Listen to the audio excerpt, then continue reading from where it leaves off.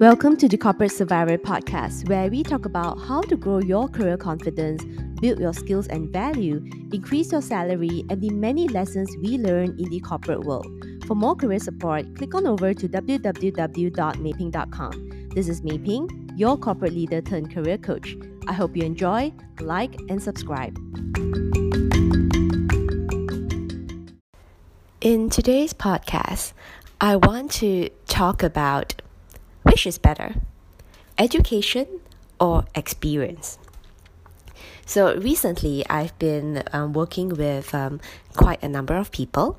Some of them are students who are fresh graduates. Some of them who are students who are pursuing their MBA, looking for better career opportunities. There are also some of those between their 30s and 40s who are looking for a career transition and have taken up a specialist course and so forth. So the natural question that I got asked quite a bit is, what kind of certification, qualification, program or degree that I should take if I want to get into this area? Right? And I think, me being in Asia, it's even a much more common thing. And one thing I did observe is whenever people are looking for a career change, the very initial question that they ask is, can I take a qualification? Can a paper qualification give me higher chances? Right? So in today's podcast, I'll share with you my opinions, and I'll also share with you what I have done for myself, right? So hopefully this gives you a little bit more perspective on the need, and ultimately it is up to you to determine what is the best for your career. Okay, so when someone asks me, do I need to take an additional qualification, it really depends on where are you at in your career journey, right? So never forget that experience is really the real teacher. A paper qualification can only teach you as much, but it's the ultimate experience that allows you to show real value at work, right? So qualification may get you in the door, but experience keeps you there and allows you to thrive. So I think it's really important to get a balance between both. So if students come to me and say, hey, do you think I should take pursue education, right, before I start working? Well, if you have the financial means to do so and you really enjoy the subject and you are okay to take a few years backseat while your fellow peers are out there working, I'd say go for it. But make sure you are very clear what is the return on investment, what is the cost that basically you are giving up to spend a few more years studying and not accumulating that real life experience. However, the other day I also got one question from one of my LinkedIn connections. He said, okay, I started working in a small company, but I got a bit of a scholarship to pursue a professional qualification. Should I just give up my job? So what I told him is very simple, right?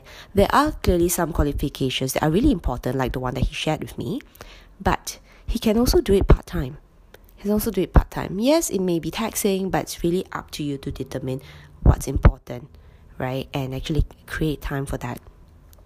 But if you are one of those who are thinking of giving up a job directly to study, whenever the study opportunity arises, I want you to think long and hard again.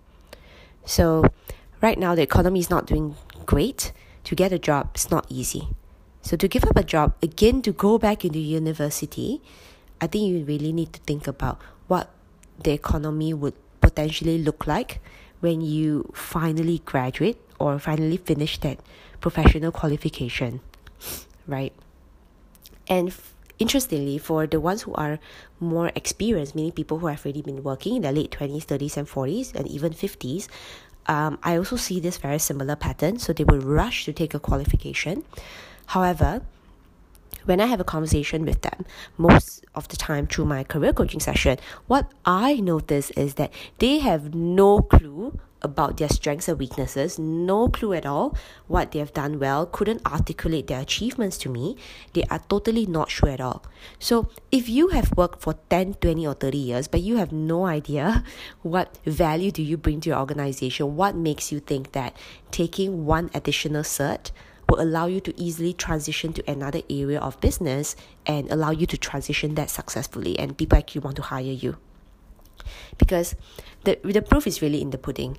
You must be able to get clear on your strengths and weaknesses, what you are good at, what allows you to be successful in your current role. We define success in many, many ways, but if you are able to be clear on okay, these are some of the skills, my qualities and characteristics that allow me to do this job well, and what are the ones that I can actually transition to the next role. I think we need to start from there, because recently I really met quite a number of clients like this, and it really worries me because they can invest a lot of money in a new qualification, but I am not sure what success will look like for them. Because if you don't have self-awareness, it is really, really difficult to predict future success because you can't reflect and project, right? If you guys are interested in episodes where I talk about self-awareness, you can check out the one right before this. I think it's episode 43, where I share a little bit more about how your personality affects your job. But okay, so now I want to share a little bit more about for me, education-wise versus experience. So personally, I have not taken an additional qualification once I graduated from my accountancy course. So as you guys know, in 2008-2009, I completed my ACCA, which is the Chartered Certified Accountant of the UK. So really, that was the last time I did any studies at all. I started working in an audit firm, collecting experiences necessary for me to get the accounting license. So I got my ACCA of the UK, as well as applied for the Chartered Accountant of Singapore, both in 2013. I got that, but that didn't really require much of a study. It was just pretty much working experiences, right? And since then, I've actually transitioned to many, many roles. I moved into an internal audit role without requiring a cert from the Certified Internal Auditors Association, which is a really, really popular cert for internal audit. Nonetheless, I still emerged top performer because I knew what I was doing and I had the exact skills to execute an audit efficiently, effectively, as well as managing across the 3 continents that I was pretty much in charge of. Later on, I moved on to Standard Chartered Bank, where I was in the compliance function. So when I was in the financial crime compliance, how I got the job was my working experience in EY before, because I was auditing banks and so forth. So when the headhunter, the company HR came to me, they said, hey, we really love your experience in EY and the visa experience where you were working with so many officers. That's really good. We like that. Not once they asked me, so are you an accountant? Do you have a degree in compliance? Do you have this and that? None of that, right? But the experience needs to speak for itself, because I had the right experiences with the right companies, the right exposure, and more importantly, I had very good soft skills. I could speak really well, articulate really well, and so forth. Those are really, really important skills that they would want when you're dealing with internal stakeholders or even with Standard Chartered's clients, right?